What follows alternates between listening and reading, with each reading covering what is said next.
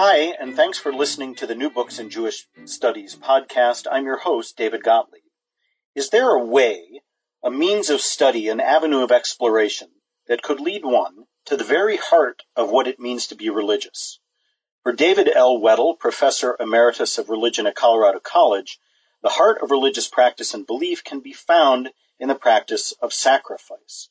In his far-reaching and provocative new book, Sacrifice in Judaism, Christianity, and Islam, published by New York University Press, Professor Weddle conducts a comparative study of the practice and social significance of sacrifice in what are often misnamed the Abrahamic traditions of Judaism, Christianity, and Islam.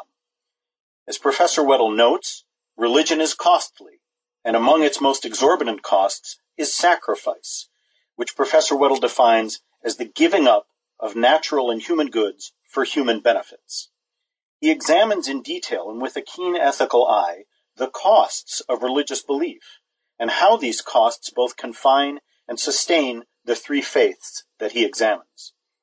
Even as sacrifice binds communities together, says the author, it justifies interpersonal violence and wholesale slaughter, and it can be a kind of purifying sacrifice of its own.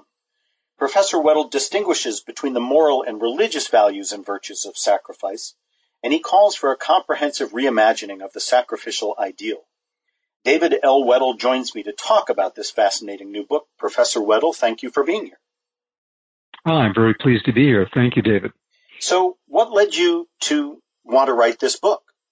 This is actually the second book in what may be only a 2-volume series, but the first book was on miracles, which I thought was an important sign that religions have of their belief in transcendence.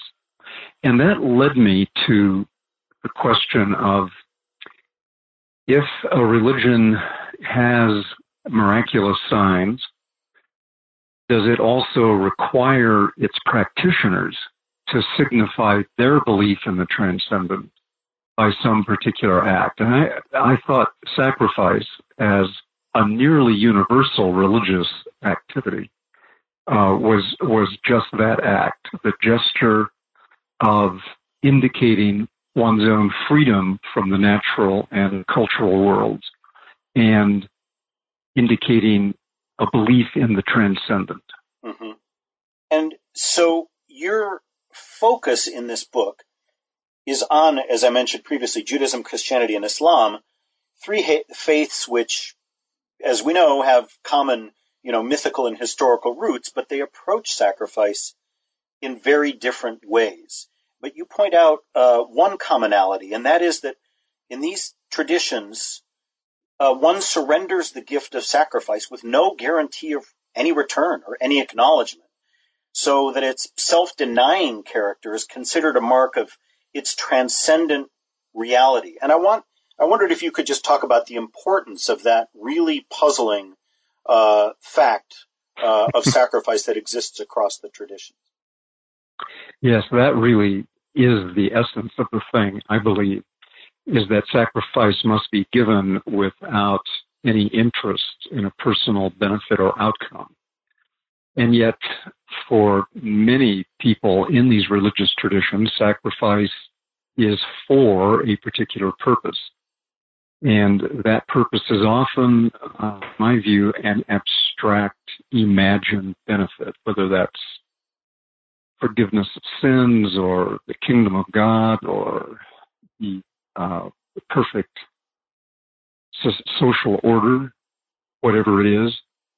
Sacrifice means that people must give up their own personal interest in the outcome. That's where I think the mystic critique of sacrifice is an important thing to bring out. Most of the mystics will say that one should love God for God's own sake, not for any particular benefit one is going to get from it. And yet, I think when sacrifice goes awry in all of these traditions, it is because one is willing either to die for or to kill for some particular abstract benefit, whatever it is. So that's interesting, because in making that observation, you're really making a connection between the act of martyrdom which is elevated, obviously, in all these traditions, and the act of murder?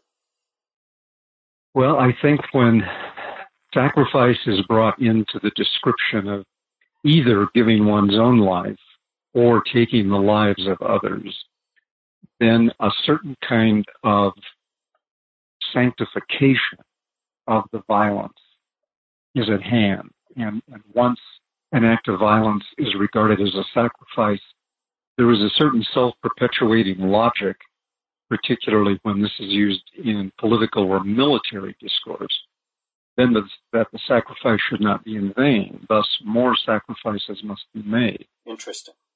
And what I argue is that that is a cycle that must be broken, and that all of these traditions have in their stories of sacrifice certain indications that the tradition itself is not completely comfortable with sacrifice as a religious ideal. Can you talk a little bit about how the three separate faiths express and deal with their discomfort with the practice of sacrifice? Right. For that, I find the story of the binding of Isaac to be really critical in all three traditions. Mm-hmm. And that's why in this book, rather than dealing with the 5 traditions that I explored in the book on miracles, I decided to limit our consideration to these 3, which I call religions of Abraham, mm-hmm. rather than Abrahamic religions, for reasons we can talk about if you would like. But I find in all 3 of these traditions certain indicators or signs that the traditions are trying to make the story of Abraham binding Isaac for sacrifice more acceptable, to try to blunt its moral offense, to try to lift out of it some religious inspiration. So, for example, in the Jewish tradition, Abraham is seen as an example of one who was totally obedient to the will of God, and that this was a test of his faith, according to the account in Genesis, which he passed with flying colors. In the Christian tradition, the story is seen as a kind of prototype of the sacrifice of Christ, in which the Son is actually killed, but out of his death comes then the salvation of the world.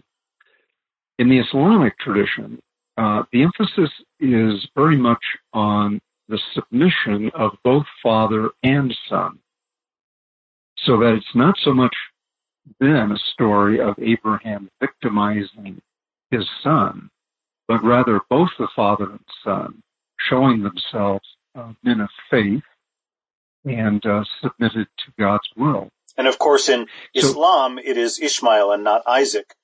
Generally speaking, scholars agree that is sacrifice. Is that right? Well, generally speaking, most Muslims now believe that it is Ishmael. Mm-hmm. In the first 2 centuries of Islamic history, this was very much a debated topic, because the Quran does not name the son. It's just the Son. So there's a kind of ongoing argument among particularly Jewish and Islamic scholars here, where Jewish scholars say that the Son is named as Isaac, and Muslim scholars reply, but it says his only son, and the only time Abraham had only one son was when Ishmael was alive. But then the Jewish scholars reply, yes, but Isaac was the only son left after Ishmael was exiled. And so the debate goes on. Yeah. And it really only became an important debate when the question of exactly who are the true children of Abraham began to become a more pressing question. And that would be after the first couple of centuries of the Islamic era. Right. How does Christianity's approach to the story and to the practice of sacrifice, or does Christianity make a leap away from the Jewish and Islamic traditions? And how do you see that as being fundamentally different, if you do? Well, the Christian view, let me start over again and say that sacrifice is such a central category in the Christian tradition that it's often overlooked that it was a highly contested one at the beginning of the tradition. So in the first 2 to 3 centuries, there were Christian communities who rejected the notion that Jesus' death was a sacrifice. For them, the important thing about Jesus was not how he died, but how he lived and what he taught. Mm-hmm. And these folks are generally identified under the umbrella term Gnostic. And I speak a little bit about their work in the book. But by all means, sacrifice as the way of understanding the death of Jesus became the prominent Orthodox view. And that is very different, of course, from both the Jewish and Muslim understandings, that the death of Jesus does not bring about the salvation of the world. In fact, in Islamic tradition, Jesus was not crucified, but was taken directly into heaven. Now, I'm sorry. There are some scholars who, I'm thinking of Jonathan Z. Smith in particular, who talk about sacrifices, practical implications for society. I believe he says at one point, speaking more broadly of ritual, that it's no big deal. That's a direct quote, sort of implying that the search for transcendent meanings or essences of ritual and of sacrifice in particular is a waste of time. But Smith also talks about the way it either comes from or develops a kind of economic utility around which society coheres. How do you respond to him, first of all? And second of all, which other scholars were most influential on your view of sacrifice? Yes, that's a very good question. And of course, Jonathan Z. Smith is the premier practitioner, I think, of careful comparative religion today. Mm-hmm. And his work on sacrifice is remarkable in several different ways. One of them, the point you just made about the economic implications, he is the one to point out and to stress that the animals that are sacrificed in these traditions are always domesticated. Yes. And his point there is that the animal must have some value. So people don't sacrifice wild animals. They're not really something you are giving up. So it has to be something that you are invested in, that has value in your economic system, and therefore costs you something. Right. That's one important point. And the second one is that these animals are then prepared and presented in a highly constructed manner, so that he argues that sacrifice is the offering of an artificial animal, that is one that has been constructed, made, ritually presented. Smith also makes the point that rituals are primarily a way of setting forth what he calls the way things ought to be, and that, in fact, ritual activity is never just a kind of replication of some phenomenon in the real world, but is always an idealized presentation of it. And for that, he uses as his example people who are sustained by hunting bears, and they ritualize the bear hunt before they actually go out and perform it.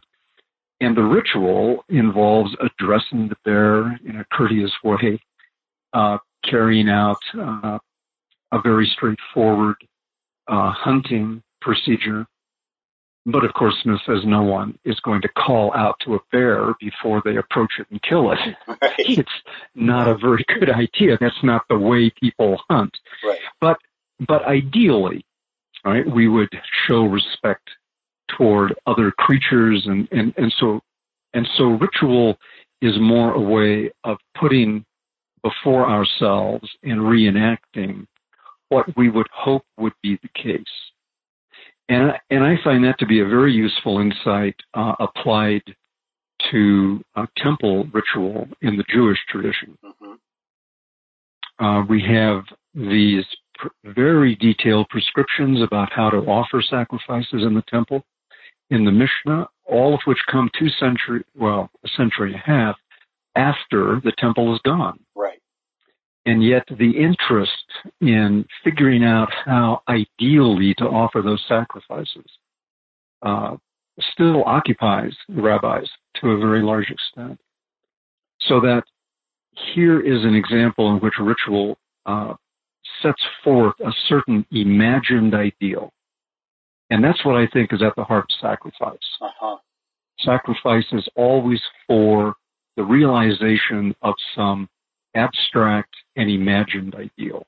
And you actually make a very strong statement about that, because you compare I admire the strong, and forthright ethical observations that you make. One of which is that sacrificial ontology really can lead to a kind of extremism, and you even compare Abraham to the murderers of Emmett Till, the young African-American man who was murdered by white Southern extremists in the 1950s, and you say that in both cases this is the death of a child for the sake of an abstraction. Yes, and I believe that tendency appears in all three of these traditions, and that is one of the charges I also make against Islamic jihadists. And what do you in the book tell us how you address what we should do about this? Because obviously at this point, sacrificial ontology and epistemology are woven so deeply into all these traditions. And you talk about ways in which these traditions might sort of absorb and overcome the extremist tendencies that can be born of sacrificial practice. Could you talk about that a little bit? Yes, because I think this is really a crucial cultural work that we need to do. Sacrifice has so glorified and sanctioned violence that it has led to, particularly in the modern period, the number of religious wars that have been fought are horrifying. And I think that it is time for us, in the name of our common humanity, the concrete natural good of ourselves and our children, to say that we will no longer sacrifice one another or ourselves for our imagined ideals. I think that as a human virtue, sacrifice is a necessary foundation of human society. This is a point Emile Durkheim made long ago. Mm-hmm.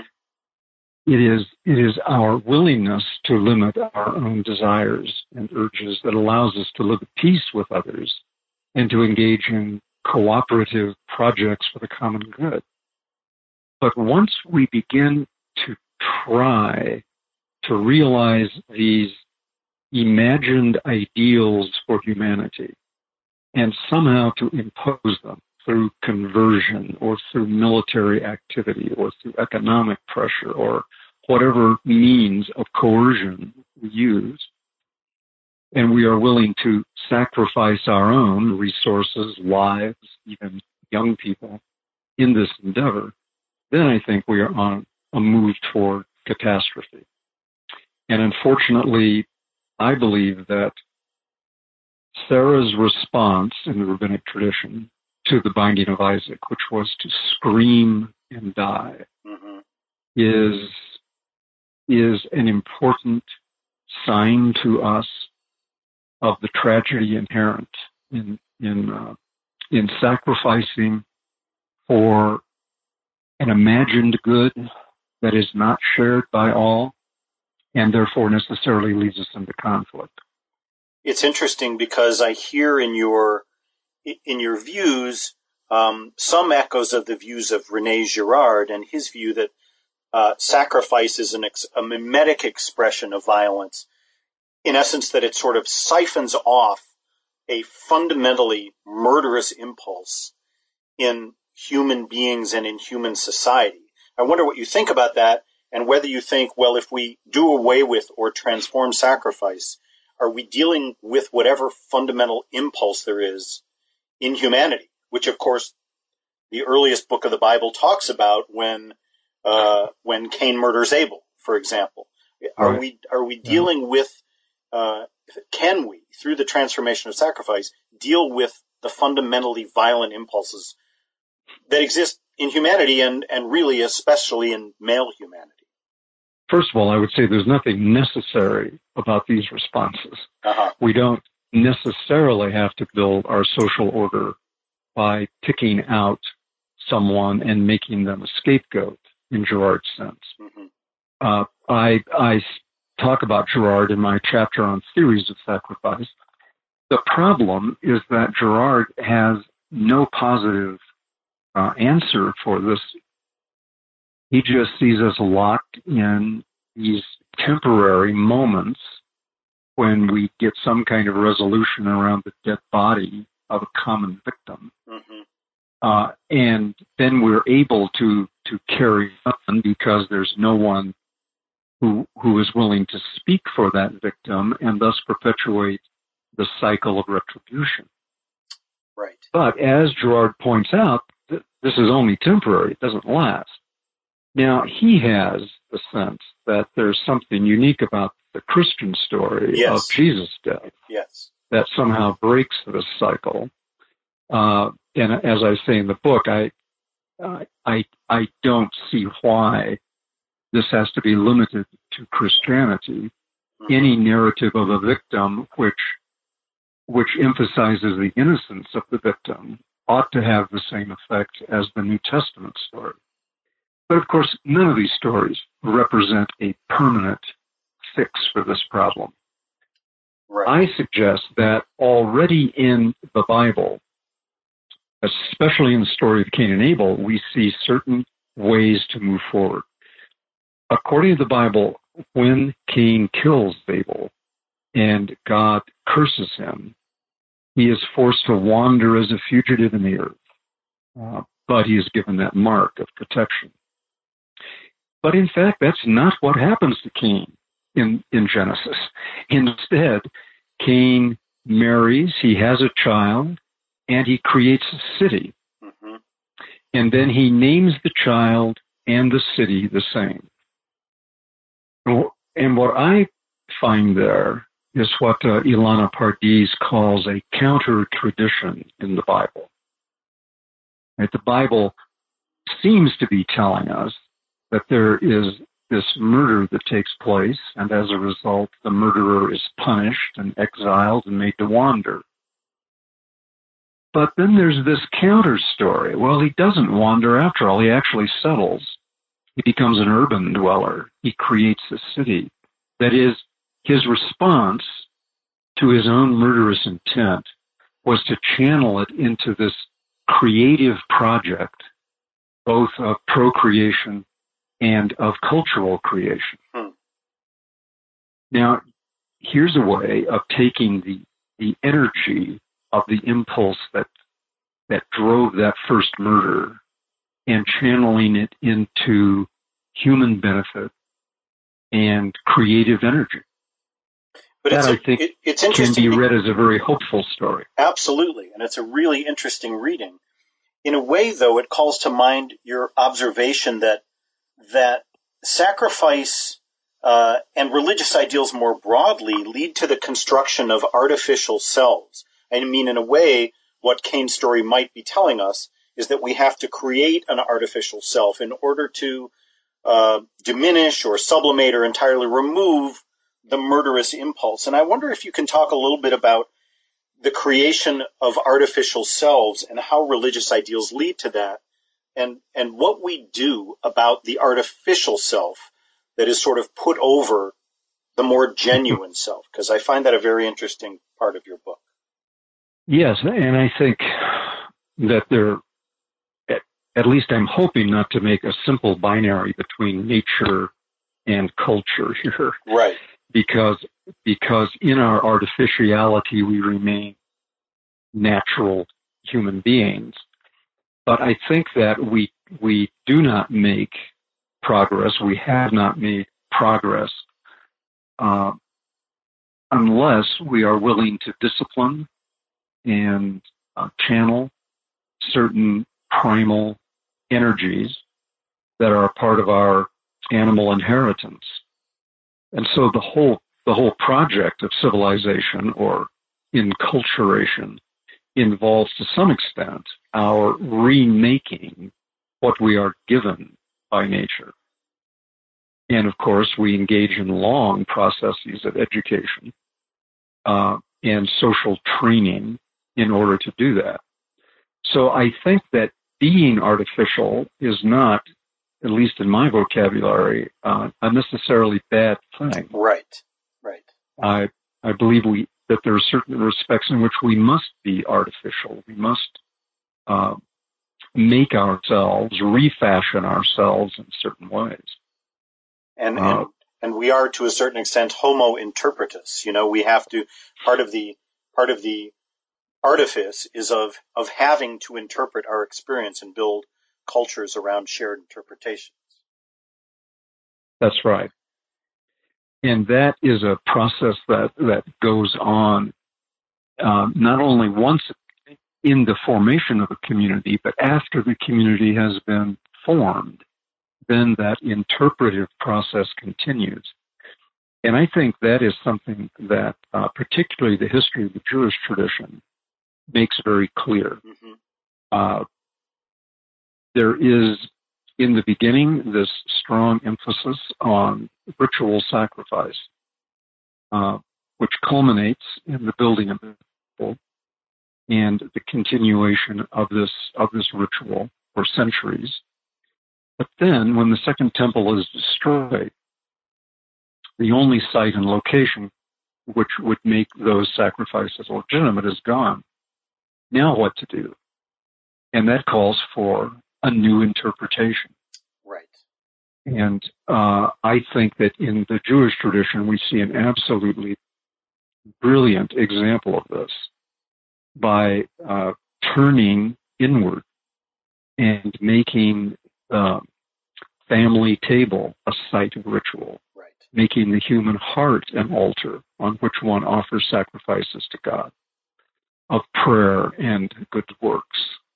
And this is a brilliant move. I mean, it makes it possible now for the people of Israel to continue with their faith and their tradition without a specific spot of ground where they can perform these rather, at that point, atavistic rituals of animal sacrifice. Right. That spot is internalized and can be found anywhere, essentially. Exactly. And so again, Jonathan Z. Smith comes to mind here in his critique of Mircea Eliade, who argues that every religion has to have a center, a sacred center. Smith points out that that's true of those religions that are centered around palaces and temples.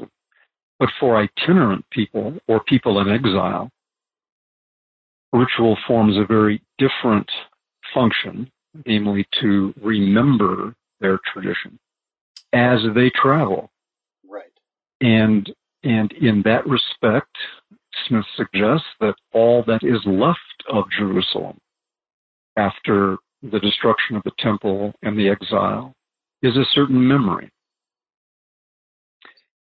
And I strongly suggest, toward the end of my chapter on the Jewish tradition, that if Jews and Christians and Muslims would together accept a movement beyond the actual sacrifice and the exact ground where it takes place and must take place, and concentrate instead on the reformation of the heart and the will, that we would have a far more peaceful world than we do now. A fascinating conception, and one that I think is shared in certain elements of all those traditions, but also that is contested within each of those traditions. And you give some interesting examples of that. You talk, for example, in your chapter on Christianity about the contentious debates that went on over whether Jesus' death was an atoning sacrifice or an act to inspire love for others. Can you talk a little about that, and whose work is most compelling to you on that particular point? That viewpoint, that the death of Jesus changed nothing in God, but was designed to change human beings' views toward God and to increase their love for one another and forgiveness. With that basic understanding of the death of Jesus is present really throughout the Christian tradition, but finds particular expression in Peter Abelard, who is a medieval philosopher who set out what eventually became called the exemplary theory of the atonement, as opposed to the satisfaction theory that God's justice must somehow be satisfied. Abelard's point is that if by viewing the way in which Jesus is presented in the Gospels as having accepted his death, forgiving his enemies, if one is moved by that story to become more loving and forgiving and compassionate oneself, then the reformation of the heart that makes one righteous has already taken place.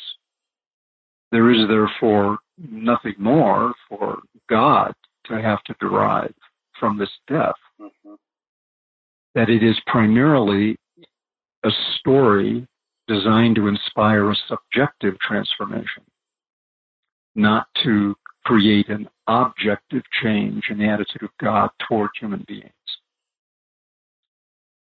And while Abelard was not successful in his own day in putting this forward, it was taken up by later thinkers in the Christian tradition. And I cite Horace Bushnell, and I'm particularly interested in Bushnell, who was a New England congregational minister, because his ideas filtered through Boston University to Martin Luther King. Right. And it is in King's work, particularly the set of sermons called Strength to Love, that we see this a view of the death of Jesus set forth.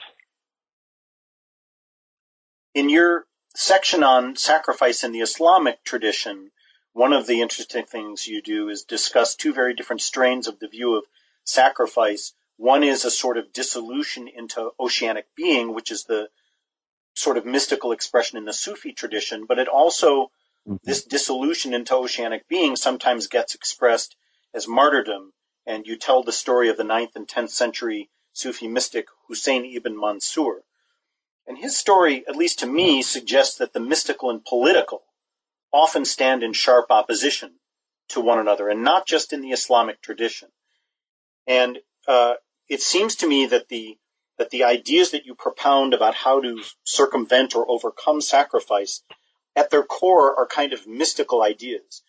I wonder if we can conclude the interview by having you react to that observation. Are the mystical and political utterly and completely opposed to one another, or does the ultimate solution of how to overcome sacrifice exist really within a seed of mystical observation and practice?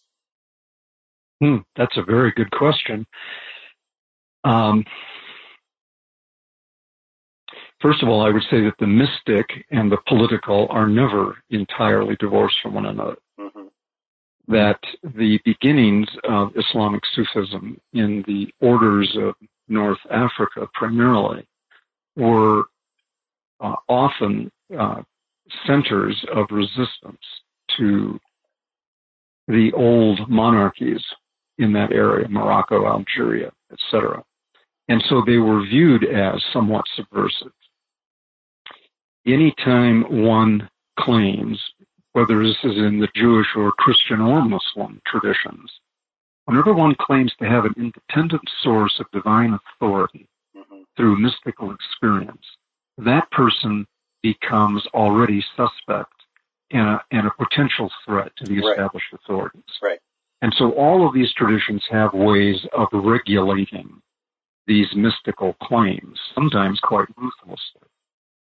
but sometimes simply by either isolating them or by co-opting them. Catholic tradition, for example, has been very successful in co-opting the authority of its primary mystics. Right. In the Islamic tradition, though, I lift out the notion that the Sufi understanding of annihilation in the complete absorption into the divine reality, which is seen as the highest mystical experience, that sort of self-erasure is the ultimate sacrifice. And that I think this is the weakness of the mystic approach, which is that it removes the individual actor and his or her responsibility for the world around. And so there is a tendency, if the strength of mysticism is to establish individual centers of authority over against established rulers, the weakness is a kind of diminishing of the importance of political reality. Uh-huh. And so there can be, ironically, as one is completely filled with the love of God, a certain decrease in awareness of and love for other human beings. My final prescription in this book is to say that the solution to extreme examples of sacrifice is a renewed attention to the concrete other human beings before us, to whom we owe primary moral responsibility. They are the ones who, if anything or anyone does, deserve our sacrifice. Wonderfully said, and an excellent note on which to end our conversation, which I've greatly enjoyed. I did as well. Thank you, David. My guest today has been David L. Weddle, Professor Emeritus of Religious Studies at Colorado College and the author of Sacrifice in Judaism, Christianity, and Islam, published in 2017 by NYU Press. Professor Weddle, thank you so much for joining me. Thank you.